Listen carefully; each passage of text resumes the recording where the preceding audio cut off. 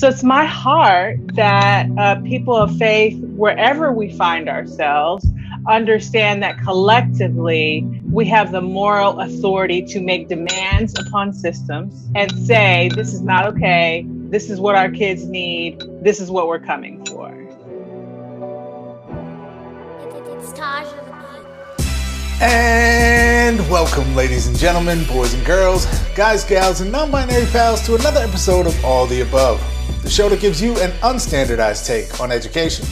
I'm Jeffrey Garrett, one of your co-hosts, and I've been a middle and high school principal and a high school social studies teacher. And as always, I'm joined by... What up, family? It's Manuel Rustin, your favorite teacher's favorite teacher. I'm a high school history teacher here in the Los Angeles area. And this, of course, is All the Above, your place for news and analysis of all matters pertaining to our world of education. We want to send a warm welcome to anybody who might be watching us for the first time on these YouTube streets or listening to us for the first time through your podcast app. We want to say that we hope everybody is having a wonderful start to your 2022 so far. We are in February, Jeff. We already got through January, just went by like that. We're not going to talk about any of the Omicron craziness or the other craziness, Jeff. We're just going to full steam ahead into a positive, happy February for everybody. Black History Month, actually, Jeff. It's Black History Month, so we have that. Indeed. Yeah, gotta love that. Although we probably should say, Manuel, that every month is Black History Month here on All the Above. But, Indeed. Point taken, yes. Absolutely. So, Jeff, man, it's... You know, we've had a string of super dope episodes, and anybody who's joining us for the first time knows that we only bring the really super dope guests onto our show because, as Jeff said at the start of this, we like to bring an unstandardized take on education, and that unstandardized part is where we are reflective of and centering voices that have for far too long been marginalized and left out of conversations around education. And today's guest, wow, Jeff, we got a guest that I'm very excited about, partly because this guest is a big time fan of the show. I believe this guest has been listening to the show for quite a while, Jeff. So what's on the agenda for today? Well, Manuel, as usual, we got a good one for everybody, and I am particularly both curious and excited about today's guest. We have a wonderful person coming on by the name of Zakiya Jackson, who is the president of a nonprofit called the Expectations Project, based out of Washington, D.C. And they are an organization that I think is fairly unique on the national landscape. They are an organization, a collective of people interested in educational equity, but rooted in a faith-based interest in educational equity and outcomes and serving the needs of marginalized youth. And I think often when we talk about the kind of role of religion in school, we tend to think mostly about, what gets covered, I guess, more broadly in the media, which is more the kind of right-wing, evangelical, privatized school sort of lens on education. I think we're going to have a different type of conversation today, which is one that, honestly, I don't know if I've ever really had with someone in this way before. So I'm very excited to kind of learn a bit and hear a bit from today's guest, Zakiya Jackson from the Expectations Project. It's going to be fascinating. You definitely don't want to miss it. Yeah, sounds dope. Can't wait. But up first, folks, we have our Do Now. That's where we take a look at recent news and headlines in the world of education. That's coming up next. Stay tuned.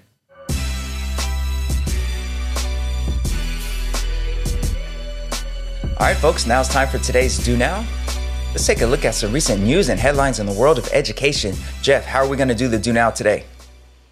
Well, Manuel, today we got my personal favorite way that we do the Do Now. We got some key vocabulary terms to dig into today, Manuel, in our lexicon. All right. Let's get our learn on. Let's get some new words going. All right, let's see. First word, Jeff. First word is proceed. When I hear that word, Manuel, I gotta, like, my 90s hip hop roots emerge, and I could see the album cover with the Roots, and I just hear the beat in my head, and I want to say, I shall proceed and continue to not sing this song on the show. But you know what I mean. You could have kept going, man.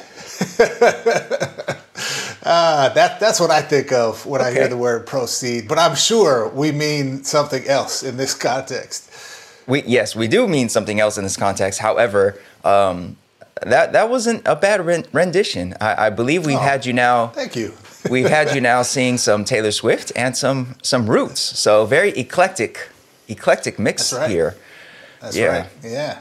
All right. So proceed. This lexicon term is in reference to the fact that we are not going to cancel student loan debt. In fact, we are going to proceed business as usual with going into debt and then offering small little help here and there to help folks, quote unquote, afford college. And this is in reference to a new program that was recently announced in California. And this program is being billed as the California College Corps program. And according to a recent news release from the governor's office, a new service-based opportunity program is coming to 45 California colleges and universities, and this program will offer $10,000 to students who complete 450 hours of community service during the academic year. According to the news release, this, quote, Californians for All College Corps program, that's the name of the program, aims to, according to the release, quote, help create debt-free college pathways for low-income students who commit to serve.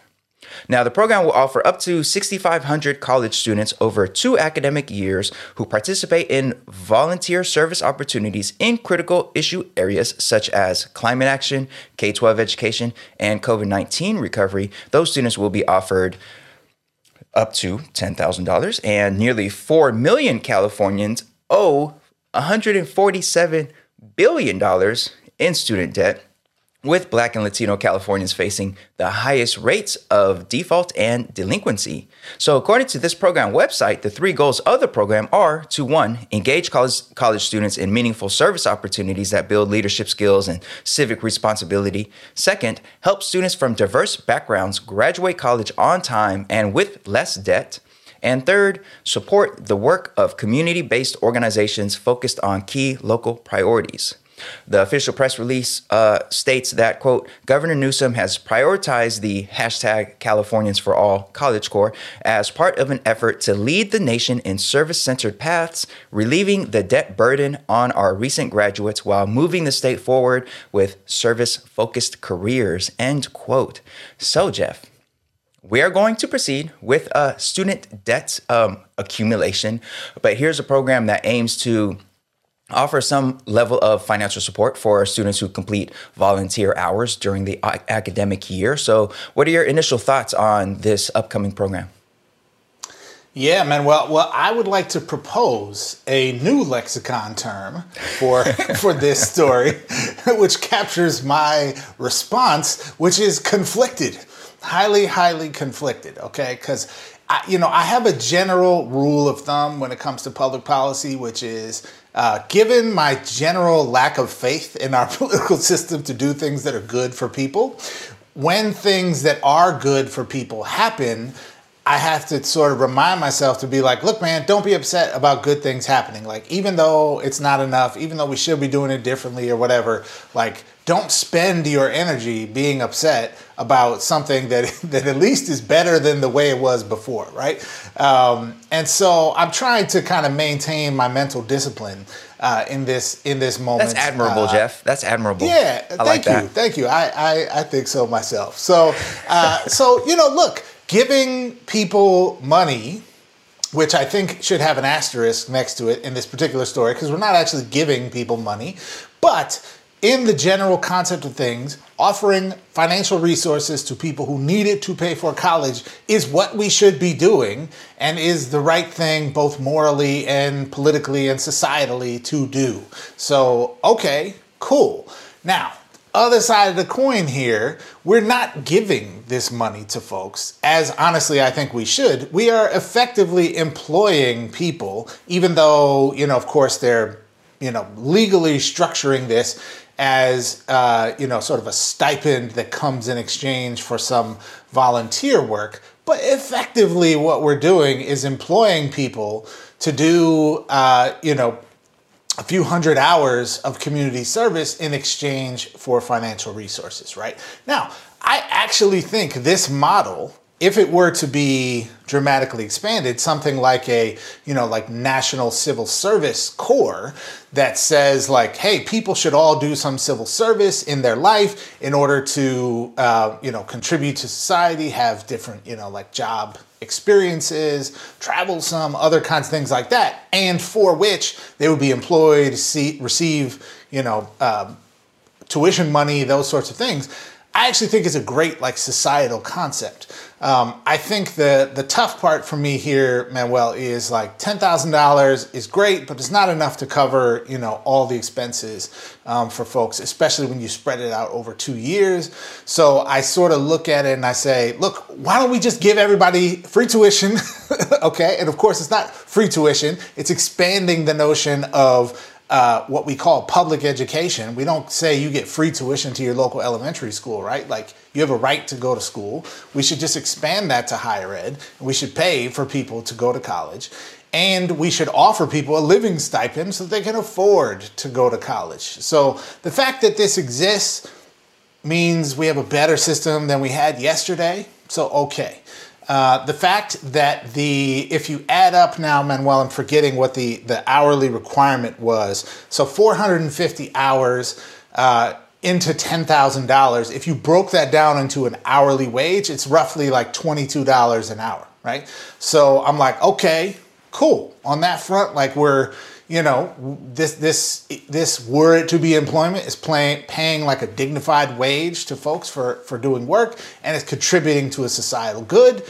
So, okay, great. And I'm like, why don't we just give everybody fully subsidized tuition and a living stipend and not necessarily have to require all these special, we only have it for this many number of people and you have to apply and all this stuff. Yeah. Everybody should have access to this kind of stuff. So, I'm conflicted, but I'm going to focus on trying to be happy. What do you think, man? That's a great goal for 2022. Focus on trying to be happy. Emphasis on the trying to. Now, yeah, I similar to you, I guess you could say, conflicted. I could only assume there's some really well-meaning folks behind this. I don't know where this idea originated, but I'm sure at least some of the folks, hopefully all of the folks, but the people behind this are meaning to do good, and they come into it hoping to find some kind of way to support folks, especially as it says, Black and brown folks across California to afford college or to not accumulate as much debt. So I don't want to slam it in considering that they're probably well-intentioned. It does remind me of sort of like a FDR style New Deal era type of program.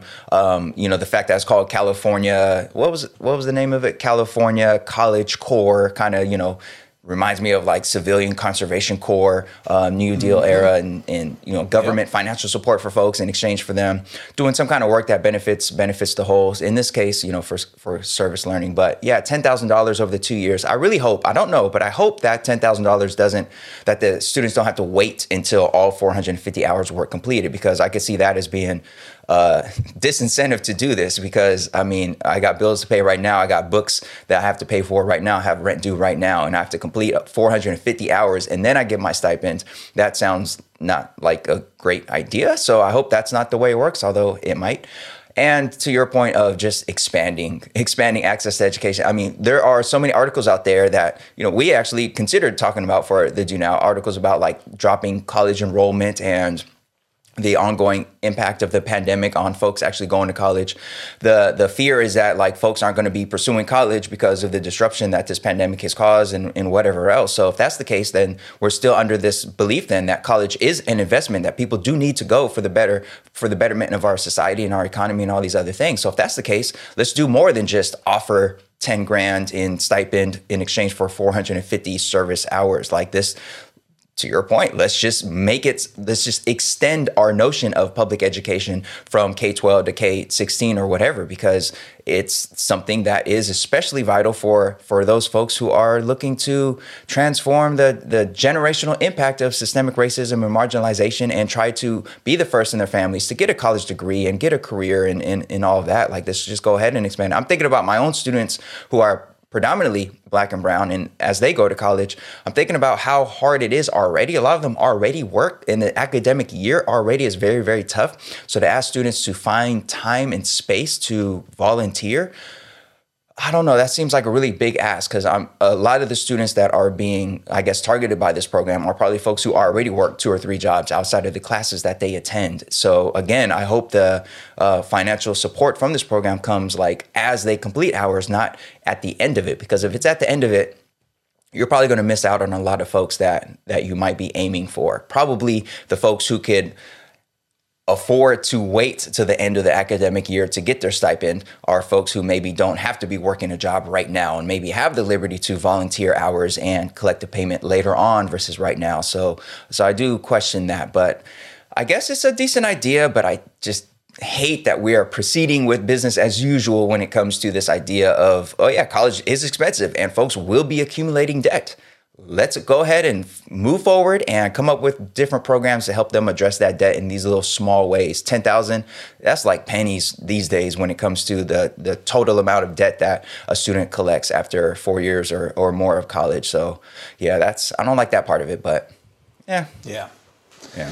Yeah, all of that, I think, rings true, Manuel, in my head. And it reminds me actually a little bit of one of the kind of constructs that Dr. Bettina Love has, certainly helped us think much more clearly about nationally about issues of educational inequity. I think she's speaking most specifically about the K-12 system. But, this idea that we set up these kind of guardrails or like these systems within the larger education system that sort of measure how folks cope with structural oppression, right? And then reward people for responding successfully to quote unquote, beat the odds, right? And then pat ourselves on the back for those folks existing within this larger oppressive system. And I'm like, this is in its own way, right? Like a sort of inverse version of that at the higher ed level, right? Which is like, we know that college is financially crushing for many people and totally inaccessible to some, financially totally destabilizing to others. We know that, your prospects for many careers of earning a good living after finishing with your bachelor's degree are declining, right? Your wages are stagnant. The cost of living is skyrocketing, especially in places here like Los Angeles, where like it's just a largely unaffordable city to live in for people, even in many professional jobs, right? Without having roommates and, living in a tiny apartment and that kind of thing. So, we in a classically American way set up this system to sort of like make it seem like we're doing, great stuff and kind of like, yeah, we're going to have these people who got this stipend and they're going to have a little less debt. And isn't that great? And let's pat ourselves on the back. And it's like, why don't we just fix the problem? So, yeah, cool.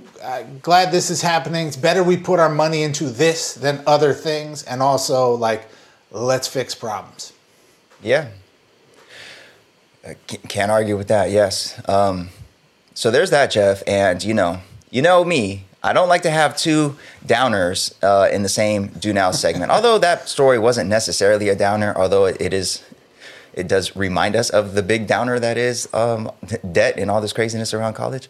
So let's have a story, this next one, please, that is uplifting and leads us forward into a humanizing community of folks who look out for each other and care for each other. And what we got? What's the next lexicon term, Jeff?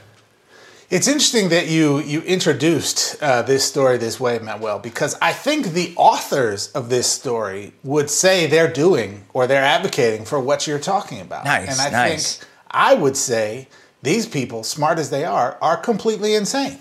So, well, that's a good term. Let's dig. That's actually not the lexicon term today, but it could have been. So let's dig into it. Today's second lexicon term, Manuel, this is actually one of my favorite expressions. It's bruh. That can be used in a lot of different ways, Jeff. It could be used to connote something wild and like what in the world is happening, or something like wild in a good way, like bruh. Like, for example, weeks ago when the 49ers were up against the odds in frigid Green Bay and nothing was going right, and there was a block punt return for a touchdown to give the Niners the edge. It was like, bruh. Like, really? Like, did you see that? It was an amazing play. This is not a sports podcast, so we don't have to go further into the 49ers. But, yeah. So, yeah, bruh. I like that. Mm-hmm. Yes. Did y'all see what he just did there, weaving his 49ers into our education show? It was a natural space for me to 49ers. I believe that's what we call a non sequitur. So in this particular context, what the audience maybe can't see at home, Manuel, is on our little, script here for the show. It says bruh, and then it has the emoji with the face palm slapping the face. Okay, so this is a bruh in that sense. Okay, and I think that captures how I'm feeling about this, albeit very fascinating op-ed that we're going to talk about. So let's dig into it. Here we go.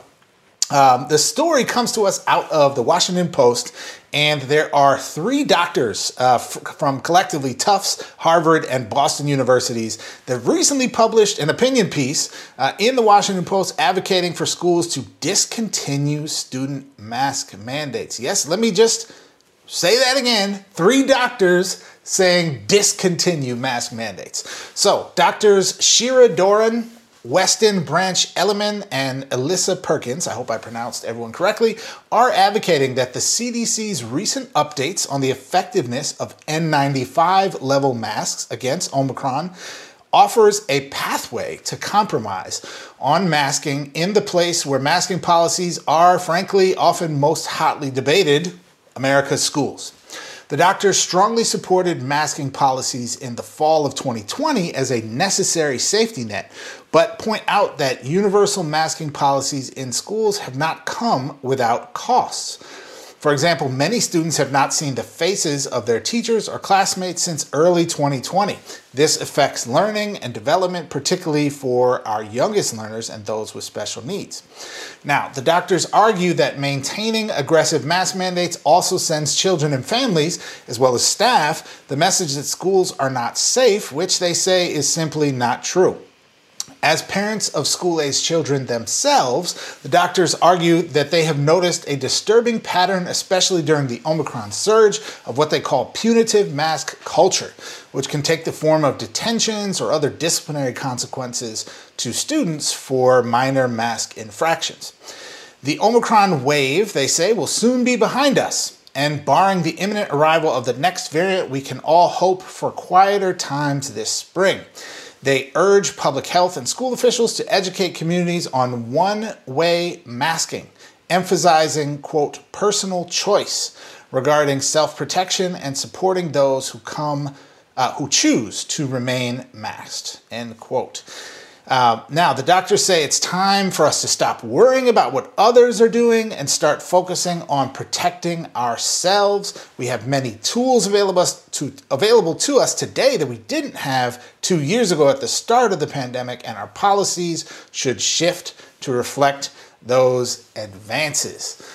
Now, Dr. Rustin, I should probably point out, you are Dr. Rustin. That is not Dr. Rustin, MD. That is Dr. Rustin, EDD. Indeed. And as I think everyone knows, I am not Dr. Garrett. I am master's degree Garrett, however you say that.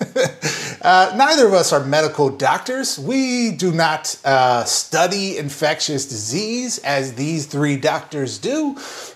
We are educators with intelligence and common sense who are going to respond to these 3 health professionals' take on the issue of masking in schools. And Dr. Rustin, I pass it to you to bestow your wisdom upon us.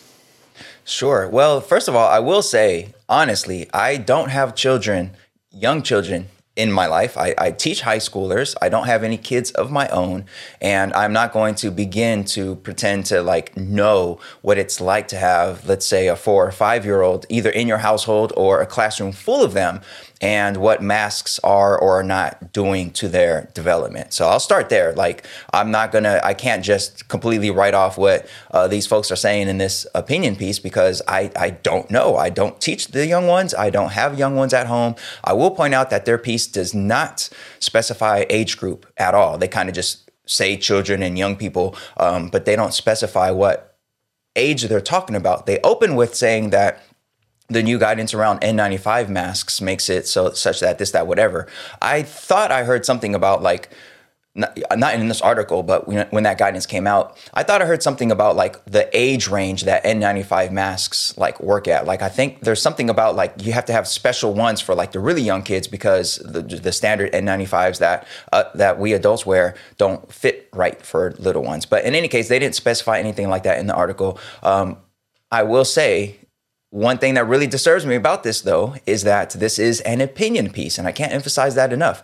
Yes, these 3 or 4 authors, I forget the number, yes, they are medical experts, and they come from really like high regarded universities and places of work, but this is an opinion piece. They are not presenting research around any of this. They are not. Like, so I am not I don't study infectious diseases. I don't research it. I don't do anything like that. I know that these folks know a lot more about it than I do, but they're not presenting any research here. There are a lot of links in this piece, and you click on the link and it takes you to isolated cases, a whole lot of just like anecdotal evidence, especially when they're talking about the impact that masks have on young people being either punished and given detentions and stuff like that for not wearing their mask right. There's a link to like an incident at some school where that happened, or students being forced to like keep their masks on tightly and try to eat lunch at the same time. Like, there's a link to an anecdotal piece on that.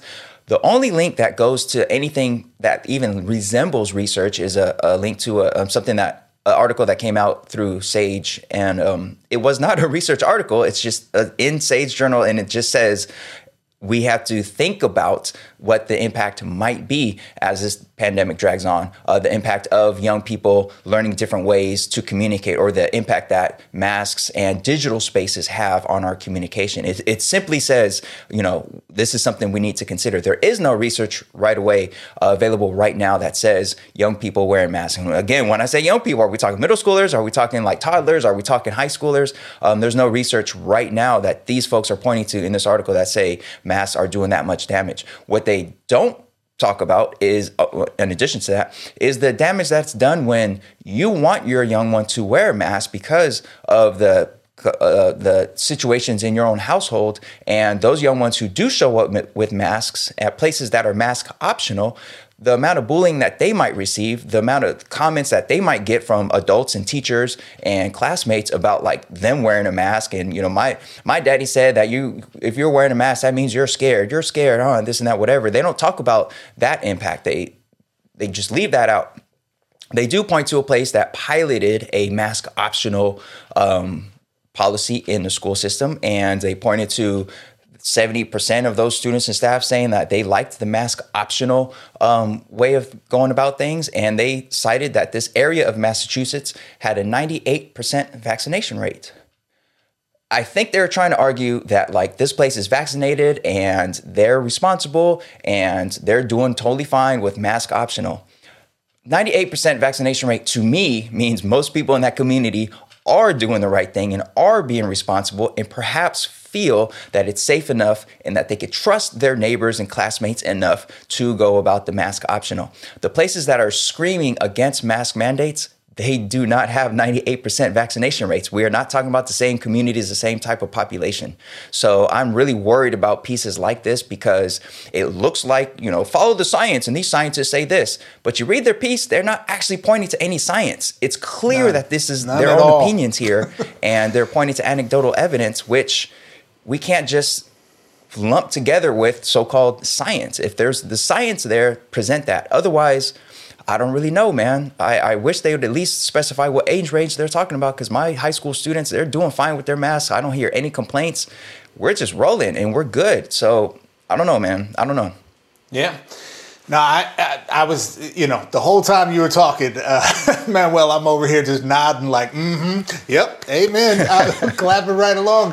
I find this article, it's interesting, right? Because you have these doctors who presumably, are doctors who operate within their practice with a, high level of care for their patients, who went into this profession to make a difference in the world, who try to uphold the Hippocratic Oath and all that good stuff, right?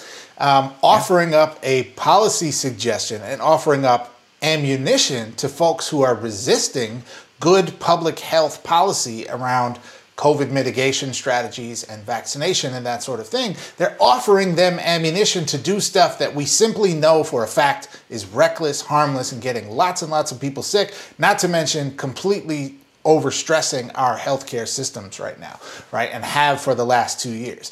So everything you said, 100%, correct. They're not citing science. They are, they're not specifying age ranges. The most unvaccinated population that we have in our country is children under 5, half of whom, right, are in school, or more than half of whom are in school if you extend that to daycare setting, centers as well. And we know that our youngest kids already have the toughest time with masking, of course, anyways. So I find this to be surprisingly problematic, right? From the standpoint that it is not offering data to say that masks don't work.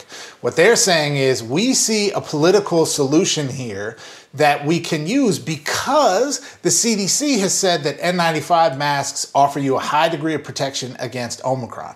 I'm like, first of all, that ain't new news. We've known that. N95 masks offer healthcare professionals a high degree of protection against all the strains of COVID, right? And have since the beginning, which is why doctors who spend all day around COVID patients aren't all getting COVID, right? Now, what do we also know about N95 masks, Manuel? We know that fit is by far a huge variable in terms of determining the effectiveness of the mask. What do we also know about N95 masks that people are wearing walking around the street, Manuel? They're made in this one-size-fits-all way. Most of them are not particularly adjustable. People are not trained necessarily in how to wear them effectively.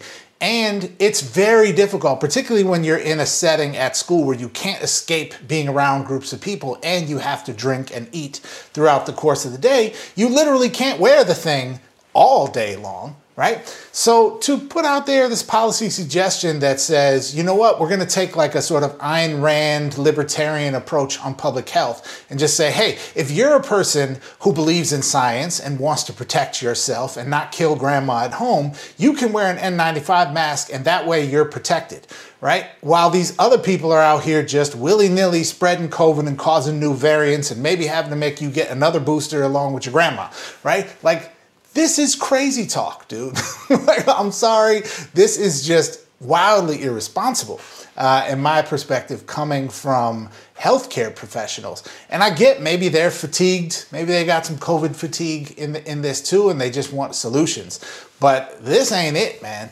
This idea that schools should drop mask mandates, this is true crazy talk. No one should listen to these doctors in this article, at least. If you're at the hospital at Tufts, maybe you should listen to these doctors. But certainly not when it comes to school policy.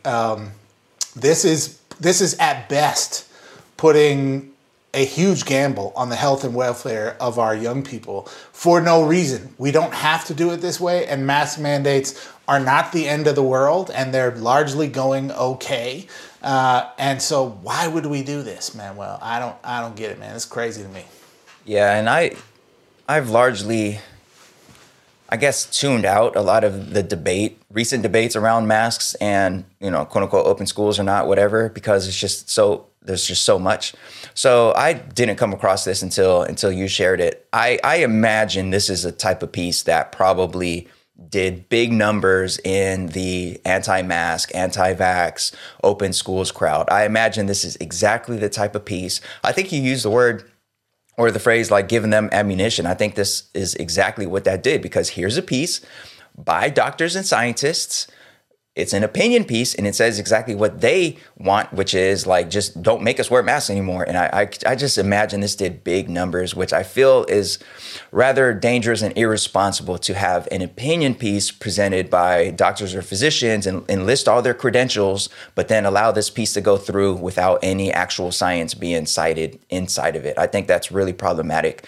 I understand everyone has an opinion on this, and I understand some folks at home, they have their own kids, and their kids might be having challenges with these masks, and others might not be.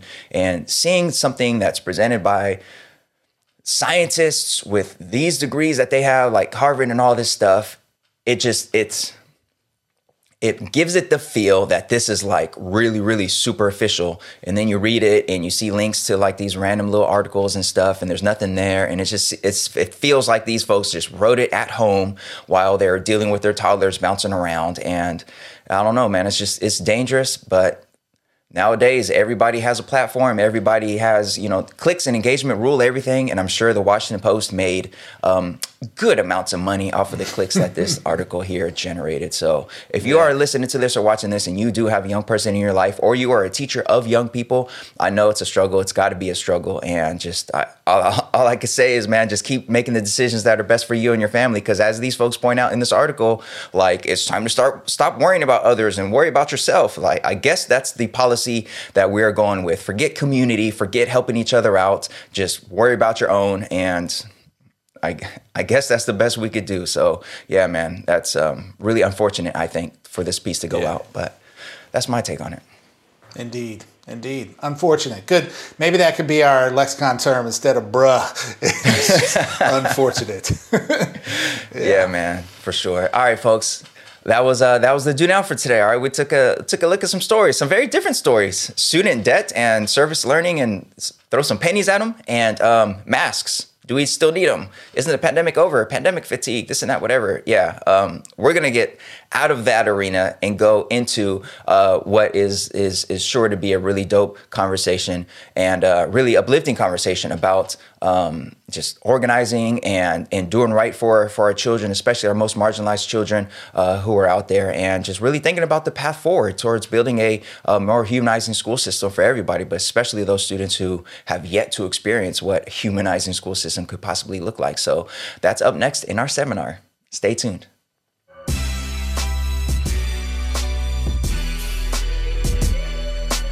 Hey folks, thanks so much for tuning in to All the Above. We really appreciate you. And as you know, All the Above is a small operation. It's just me and just Manuel, that's it. We have no sponsorships, which means we are totally dependent on our amazing audience to help support the show. So here's what you can do. Go to our website, which is aotashow.com/support. That's aotashow.com/support. There you can find links to everything you can do to support the show. You find all the links to every platform that we're on where you can like, subscribe, follow. Make sure you share our show with your whole network. Also, you can donate there. We are on Venmo. We're on Cash App, and most importantly, you can find the link to our Anchor page where you can become a monthly patron. Even a small donation once a month will make a huge difference in helping us continue to produce the show. Lastly, you can find there the link to get your flyest, best, latest, all the above show merch. Okay, all you gotta do is go to aotashow.com/support. Thanks, enjoy the rest of the show.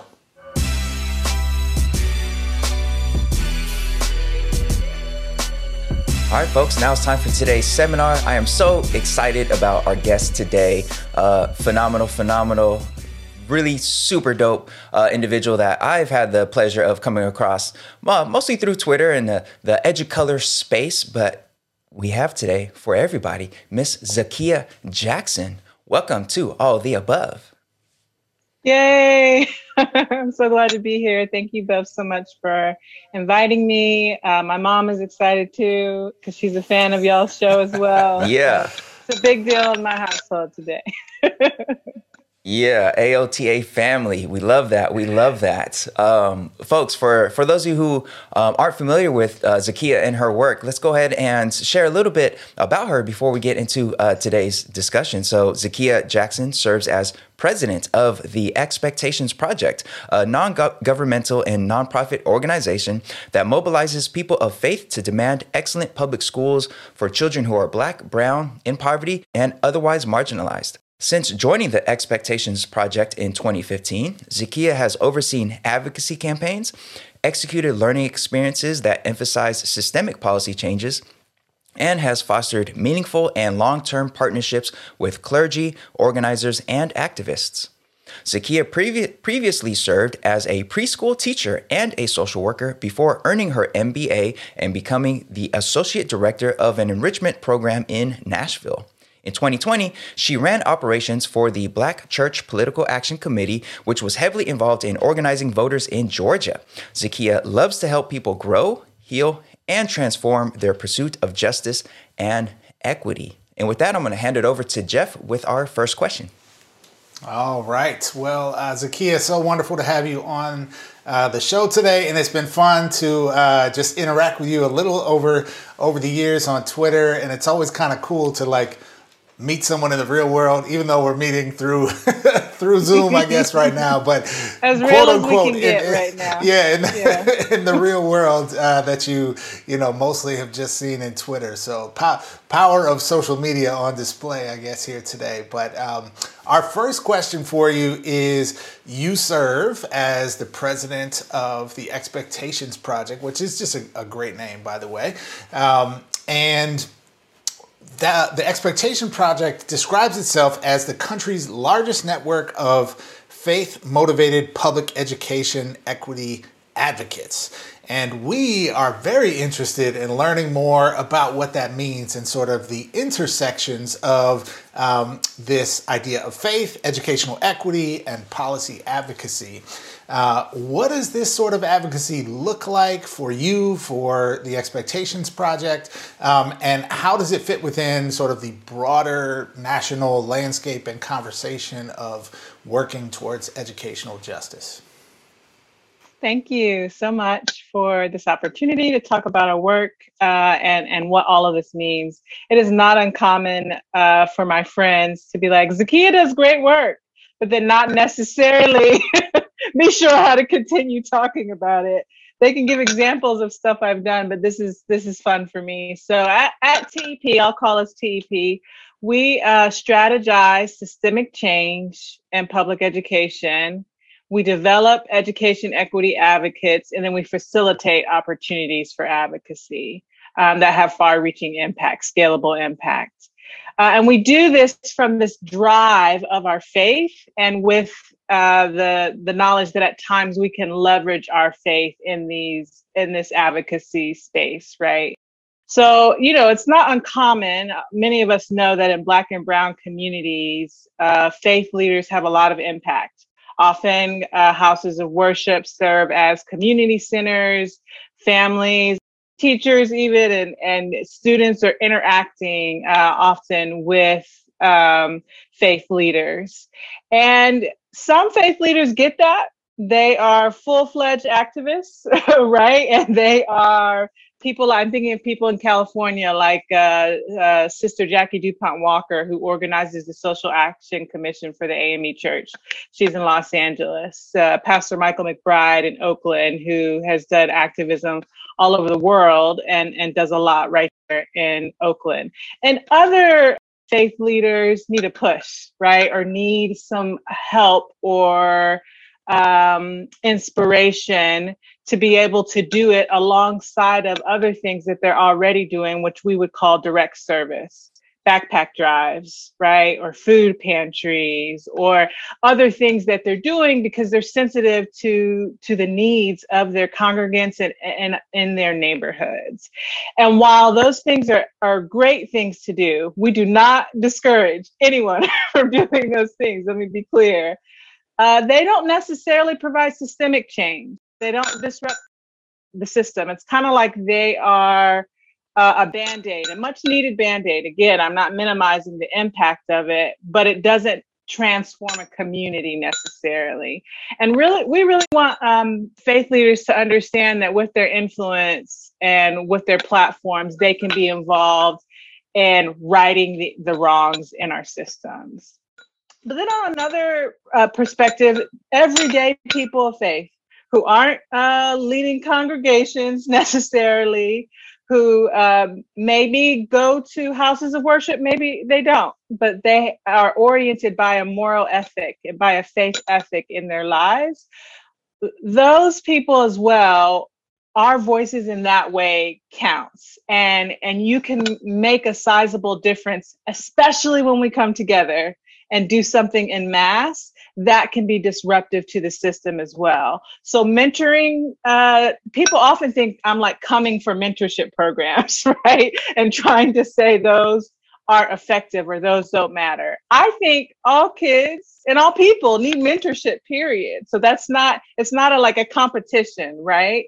However, sometimes we're trying to erase oppression at a systemic level with service, and we just can't do that. It's just not able to contend with the level of oppression that we're experiencing at a systems level. So it's my heart that people of faith, wherever we find ourselves, understand that collectively we have the moral authority to make demands upon systems, especially these systems that we pay into, right, as being citizens, and say, this is not okay, this is what our kids need, this is what we're coming for.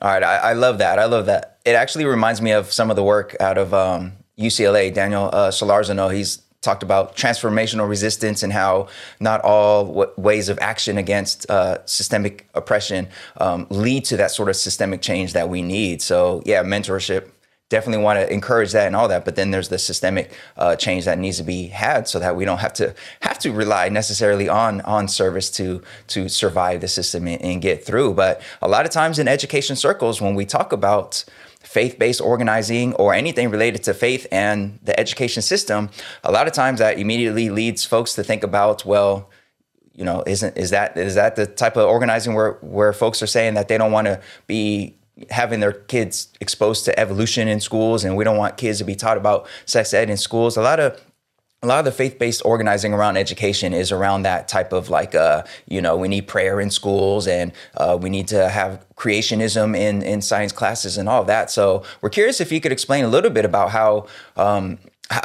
your work distinguishes itself from that type of work, and any challenges that you might have had with folks trying to kind of lump your faith-based organizing with sort of that more like right-wing oppressive type of organizing that we have out there.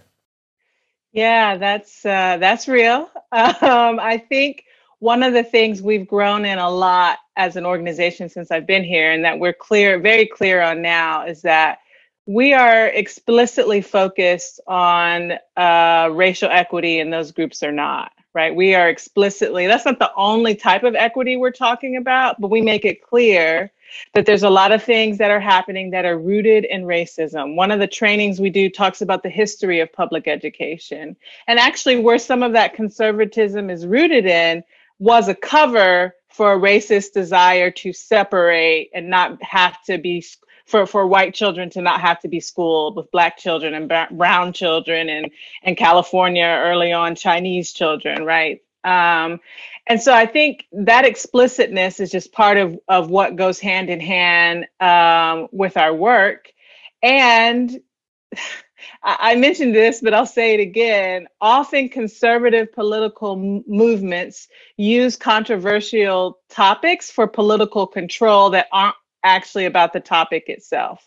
So we see that happening with the critical race theory bans presently. That's also where the hysteria over Roe v. Wade back in the 70s was rooted in. It wasn't actually about abortion. It was about controlling a political base of people. And so I think being honest about that is hard sometimes, but it also is what it is. And there's a lot of papers, there's a lot of evidence, there's a lot of history to support that. And just naming the heart and the root of so many things that are going on politically.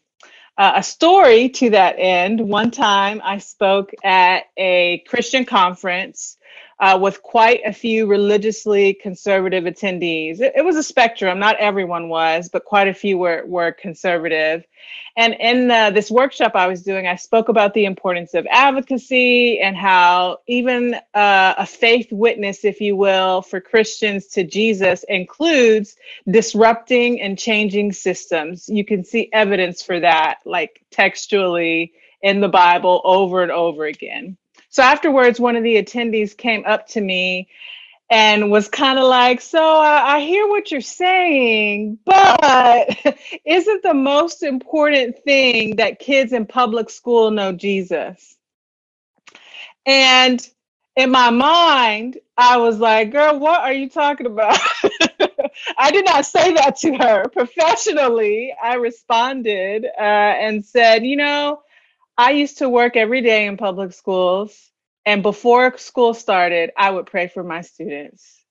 Furthermore, many of the other teachers were people of faith in my school, many Christians, some of other religions. There's still plenty of faith and faithfulness in schools, right? But also students. Students come from a variety of backgrounds. It was kind of like I said to her, I hate to break it to you, sis, but Jesus is already there. Like this is not the thing, right? And so I'm not a fan of this idea that one group holds Jesus, and if everyone else gets their concept of Jesus, everything will be okay. That's not, first of all, it's not fair to people of other religions. We have to honor people whose faith is rooted in something other than our own. But if you are a Christian, it's also not consistent with what the Bible says, in my experience and opinion. And so when people do that to me, y'all, I just feed it back to them. I'm like, I'm not new to this rodeo. This is not this is not how we're gonna do things today. I won't necessarily get into an argument because sometimes those aren't arguments worth having, but I will respond in the moment on a lot of levels. I'll check you on what you said or what you're claiming the Bible says. I'll also check you on understanding oppression and systems. You're avoiding it. We're not going to avoid it. It's racist to avoid it. We have to get into this, right? So. Yeah. It's when we invited you onto the show, Zakia, I was, talking with Manuel, and part of what I find really fascinating about what you said here and about your work through the Expectations Project is, this idea of sort of at least like flirting with the sort of traditional debate around like separation of church and state and the way that plays out in school, which is probably one of our largest, kind of national institutions of the state.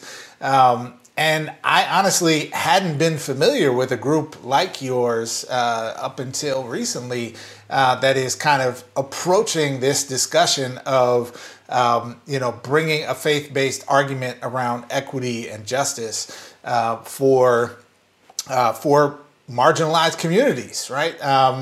And not one that is saying, going down the road of just like, well, we want to bring the Bible into the curriculum, let's say, or any other type of scripture into the curriculum.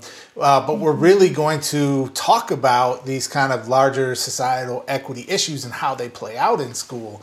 And it was just a sort of fascinating new angle for me on, the good work that is being done in faith communities around the country. So just want to name that and say I appreciate the way you've kind of pushed my thinking about what's out there and what's possible, and it's maybe not all just the stuff that you see in the kind of shock media environment that we live in, which is really fascinating, and also.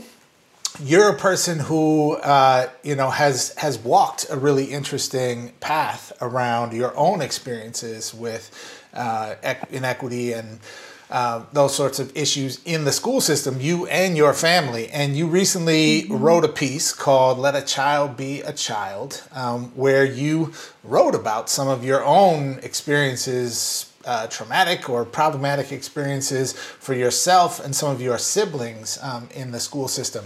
And in that piece, you wrote, quote, "If we believe safety in schools begins with having people react to violence after it happens, then we are failing our children. Schools failed me and my brothers years ago, and we are indeed failing children today. But we don't have to. We can let our children be children."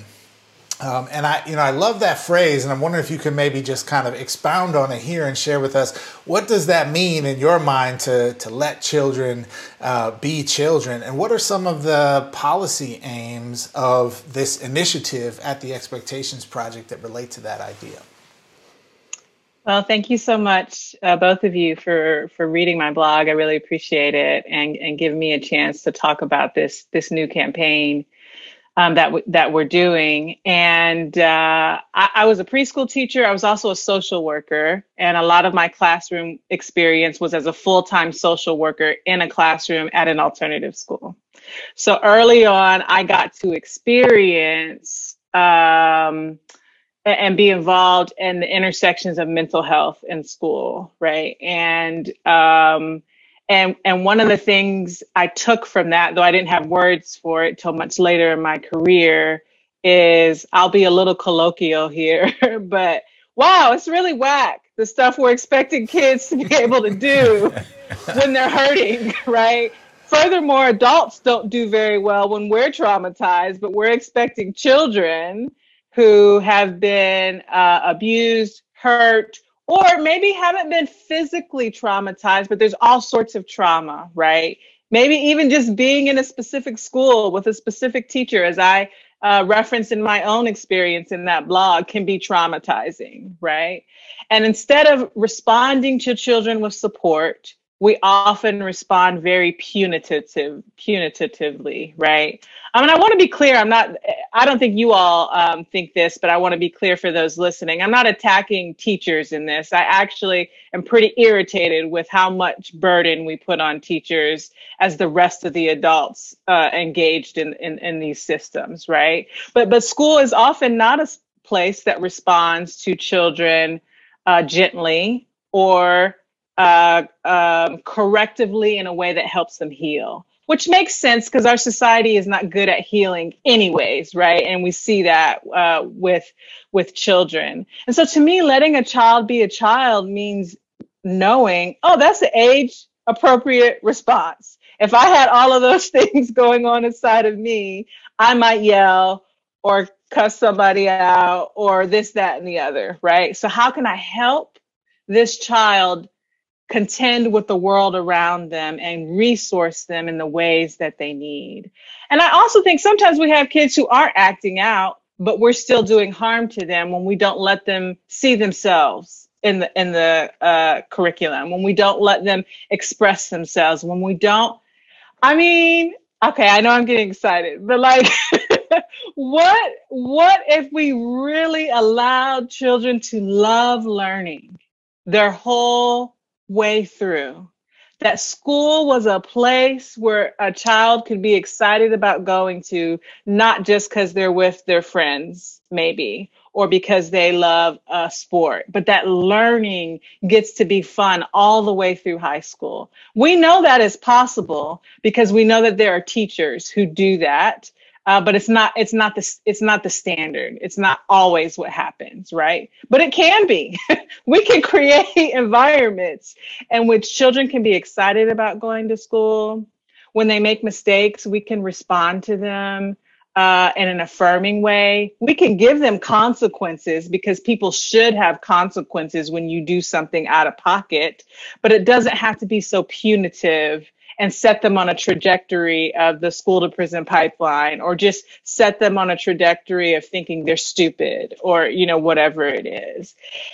So yeah, to me, letting a child be a child means protecting and honoring their mind, body, spirit, and allowing them to flourish. Right. I say allowing because we can't make a child do things, as we well know, as educators, right? Facts.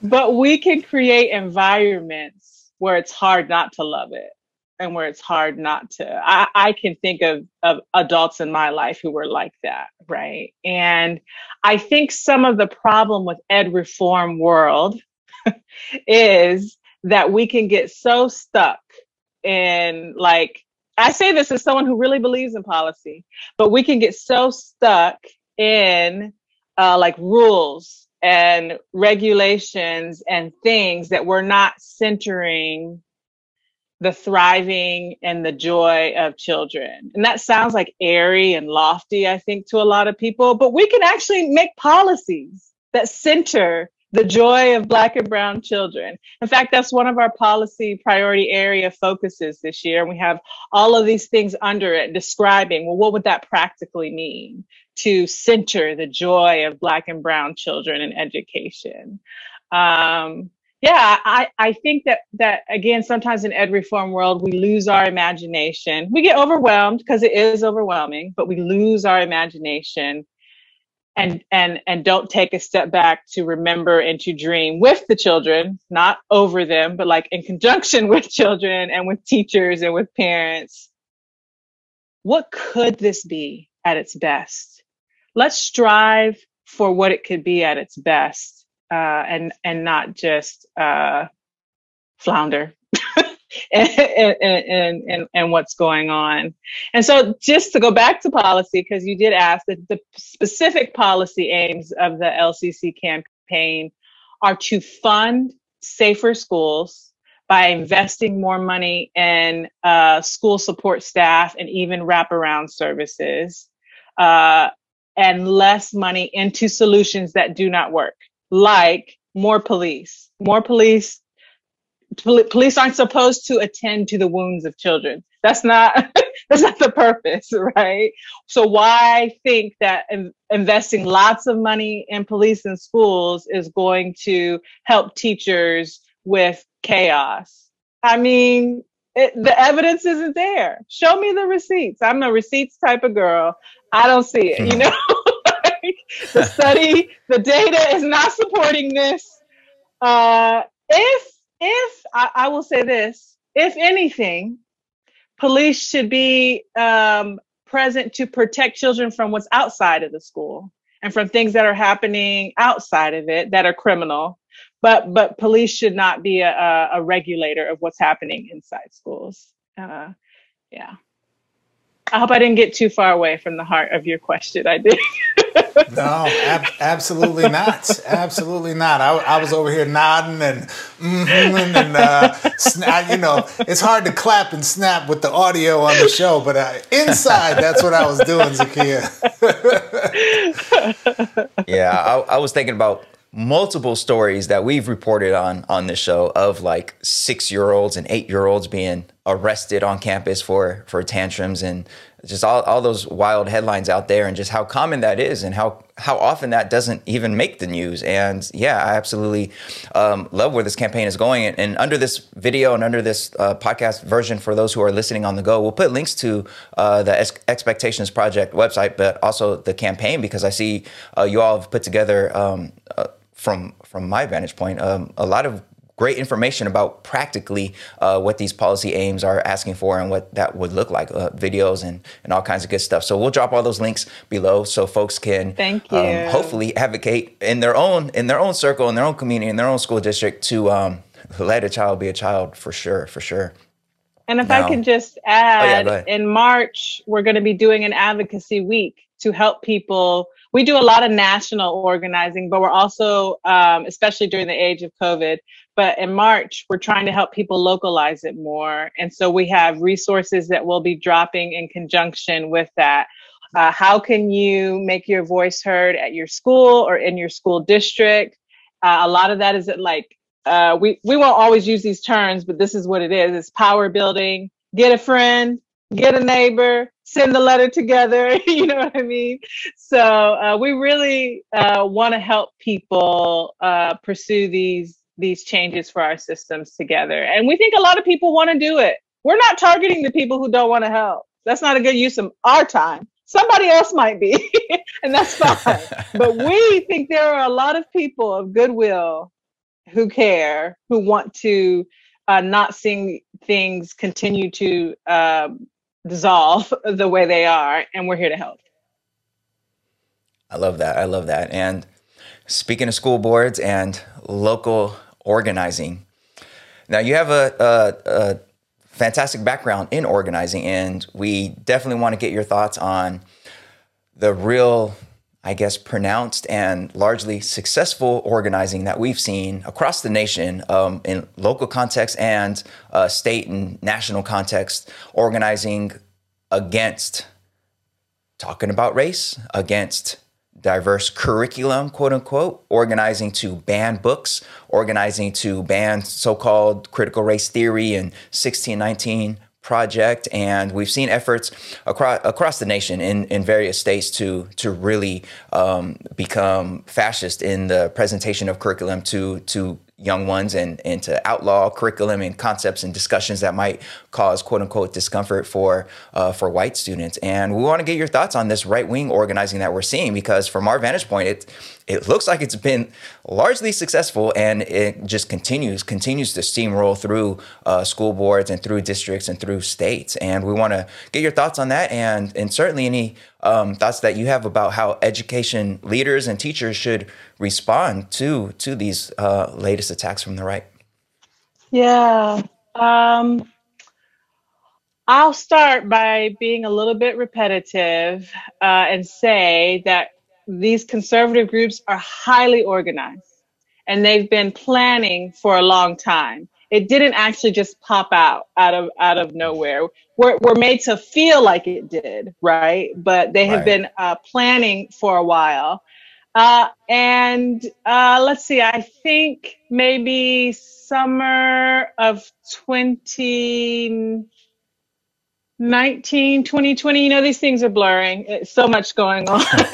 But I won't name names today. We may get to a place where I will, but today I won't. But there was a conservative operative who started vocally organizing for what we have experiencing right now. And again, this was an opportunity to organize a conservative voting bloc and a conservative base, and to maintain political power and control. So it's about the issue, but it's also not about the issue of, can we talk about race in schools at the same time? I think it's important for people to understand that, who are trying to resist, because sometimes we can get lost in thinking we need to kumbaya people through something and hold their hands and really see that I'm a really nice Black lady and I don't hate white people and, this sort of thing.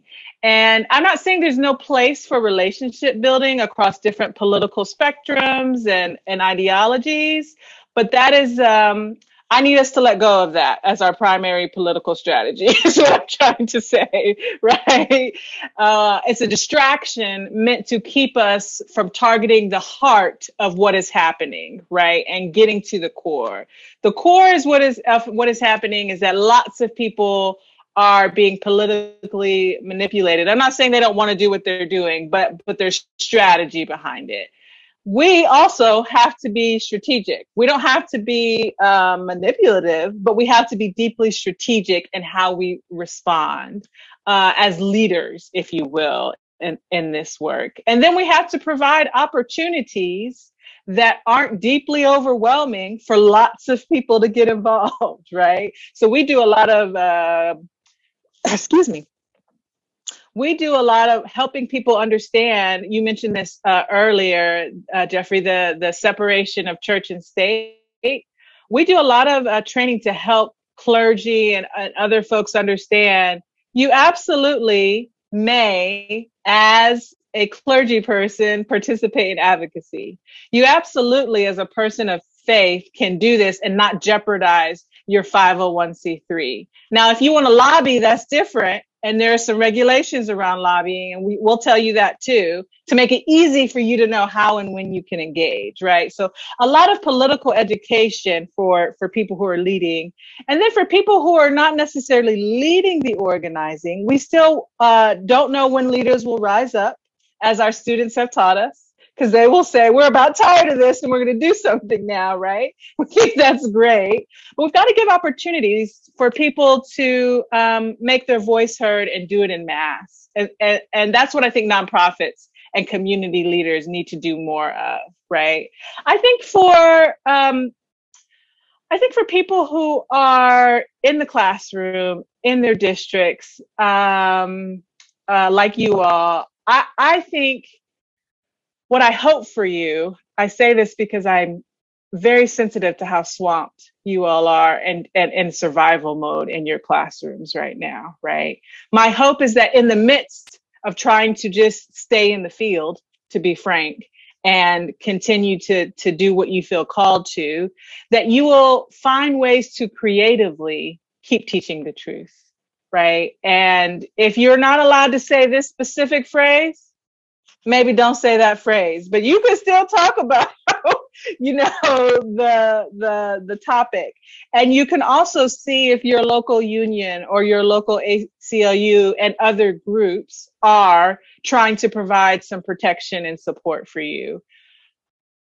I don't think a lot of people, I don't think enough people are protective towards teachers, right? And that is part of some of the organizing that I hope we help people do and help people come alongside of those who are actively in the classroom and have the threat of losing their job if they continue to do, right, what they know is right.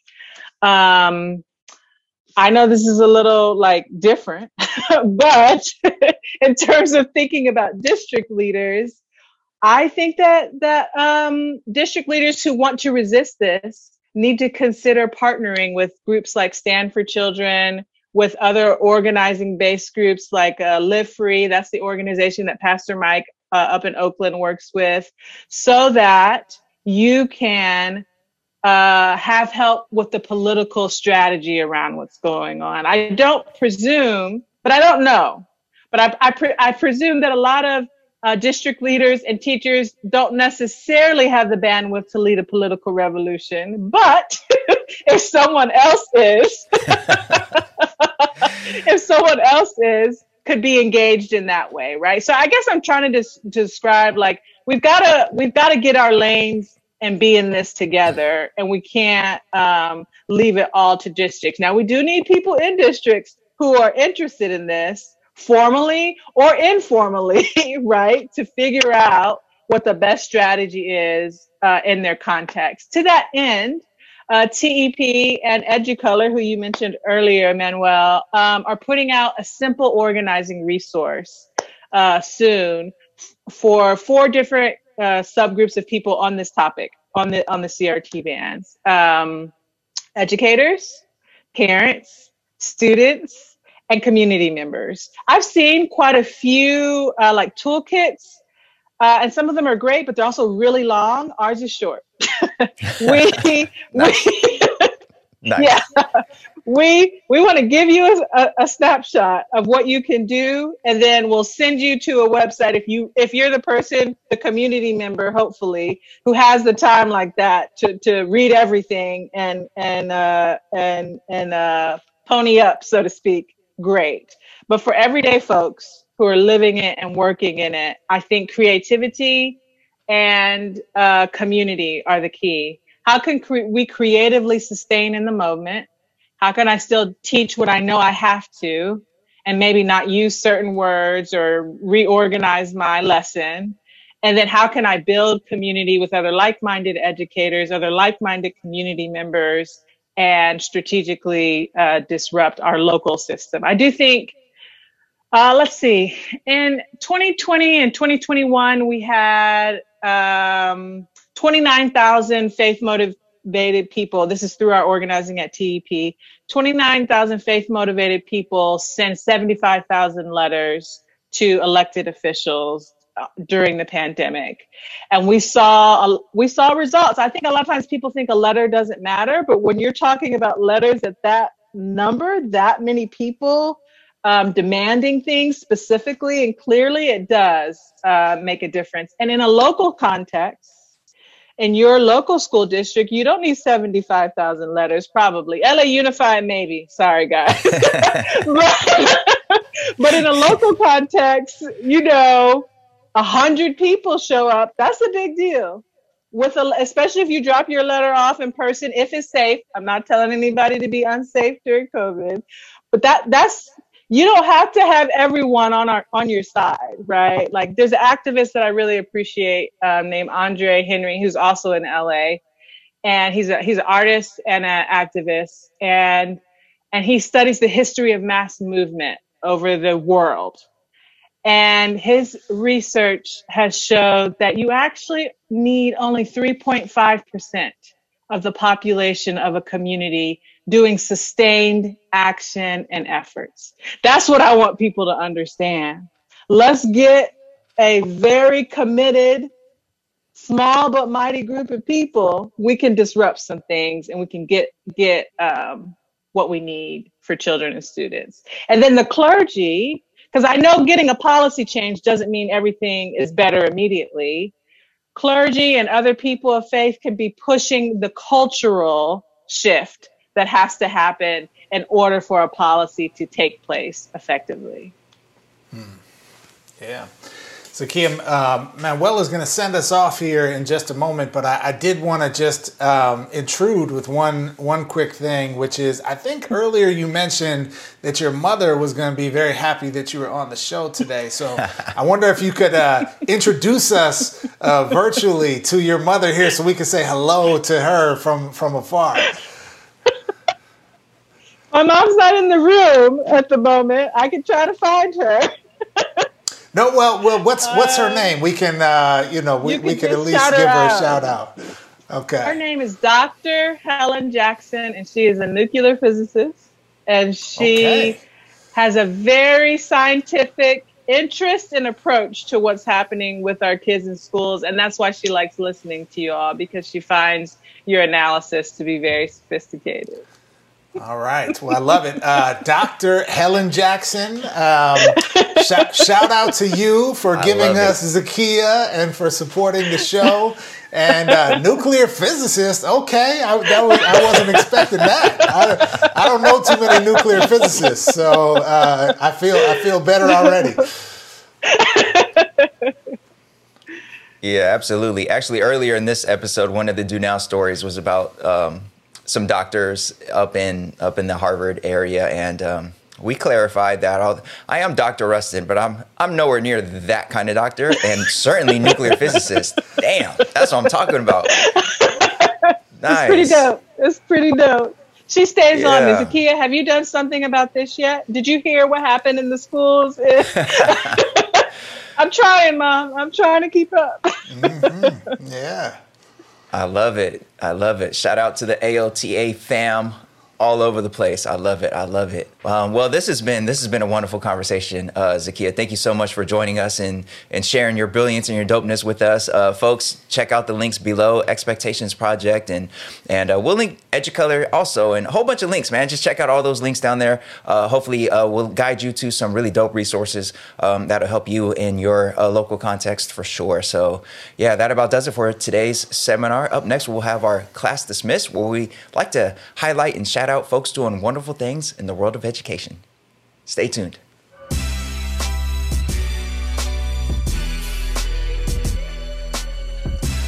All right, folks, we've come to that time in our episode where we like to pause for a moment and show some love, give some flowers, some recognition to people out there doing good things in the world of education. It is our class dismissed. And today we are going to recognize a very special young person who's doing work that not only has a huge impact here domestically, but literally around the world. Manuel, who we got today? Yeah, this is dope. First of all, I didn't know Time Magazine did like Kid of the Year. I know they do their Person of the Year stuff. I didn't know they did it for kids. But anyways, they have a selection of Kid of the Year finalists. I think like 4 or 5 of them. I could be wrong about that. But we want to give a particular shout out to one Kid of the Year finalist who came across our news feed. And this is a 13-year-old in Maryland. A 13-year-old. Her name is Lujain Al-Katawi. And she is of Palestinian heritage. And during the early phases of the lockdown of the 2020 pandemic shutting everything down, a lot of folks took up different hobbies. I saw folks online learning how to bake bread and all these other things. And a lot of young folks, they sort of were dealing with the sudden shift in their day-to-day, seeing their friends and all that.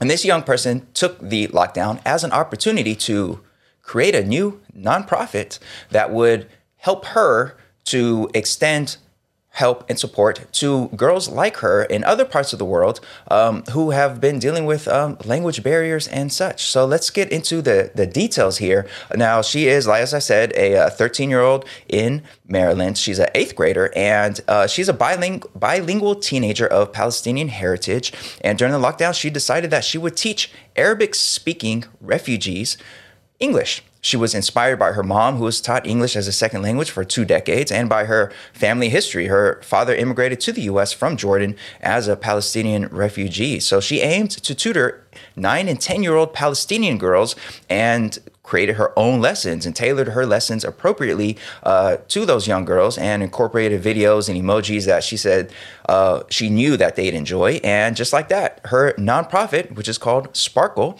was born. And Sparkle means knowledge, she says. It outshines everything. So every Friday for 6 months during the pandemic, Lujain would finish her week of remote school and get to work preparing 30-minute beginner's English classes. And every Saturday, she'd spend her mornings on Zoom, beaming the lessons and her infectious personality 6,000 miles across the world to groups of schoolgirls in Jordan. Now, Jeff, I just thought that was super dope because I don't know what you were doing in 8th grade, but I certainly was not thinking about how I could help out kids on the other side of the globe, particularly kids in refugee camps and dealing with all kinds of just disruptions in their own growth and development. So, this is dope. Yeah, it's amazing, and special shout out to Lujain Al-Katawi there, doing fantastic work to make the world, just a little bit better of a place. And I also want to say, Manuel, I guess shout out to Time Magazine, because I suppose she's just a finalist, but much better work than Elon Musk for Person of the Year. Okay? Did he get Person of the Year? I don't even. He got Person of the Year. Yeah. Wow. We don't need to rehash it. Let's just say, How about we get more in the Lujain Al-Katawi mold than in the Elon Musk mold? That's all we'll say on that matter. So, yes, props to her and to all the wonderful young people across the world over in Jordan receiving her lessons. That's a beautiful and wonderful thing. So, folks, thanks so much for joining us today. We always love to have you here on All the Above. Thanks for making it to the end of the episode. And just want to send a big reminder to everybody to please share All the Above with your network. Folks can find us on YouTube, find us on Facebook and Twitter. We are at AOTA Show. Links to all of our content, of course, is on our website, which is aotashow.com. And you can also find us on Anchor with the links to our audio on every single podcast app, basically, that's out there. So please do like us, subscribe, give a 5-star review. All of that helps. Thanks so much for joining us today. We'll see you next time. Yeah.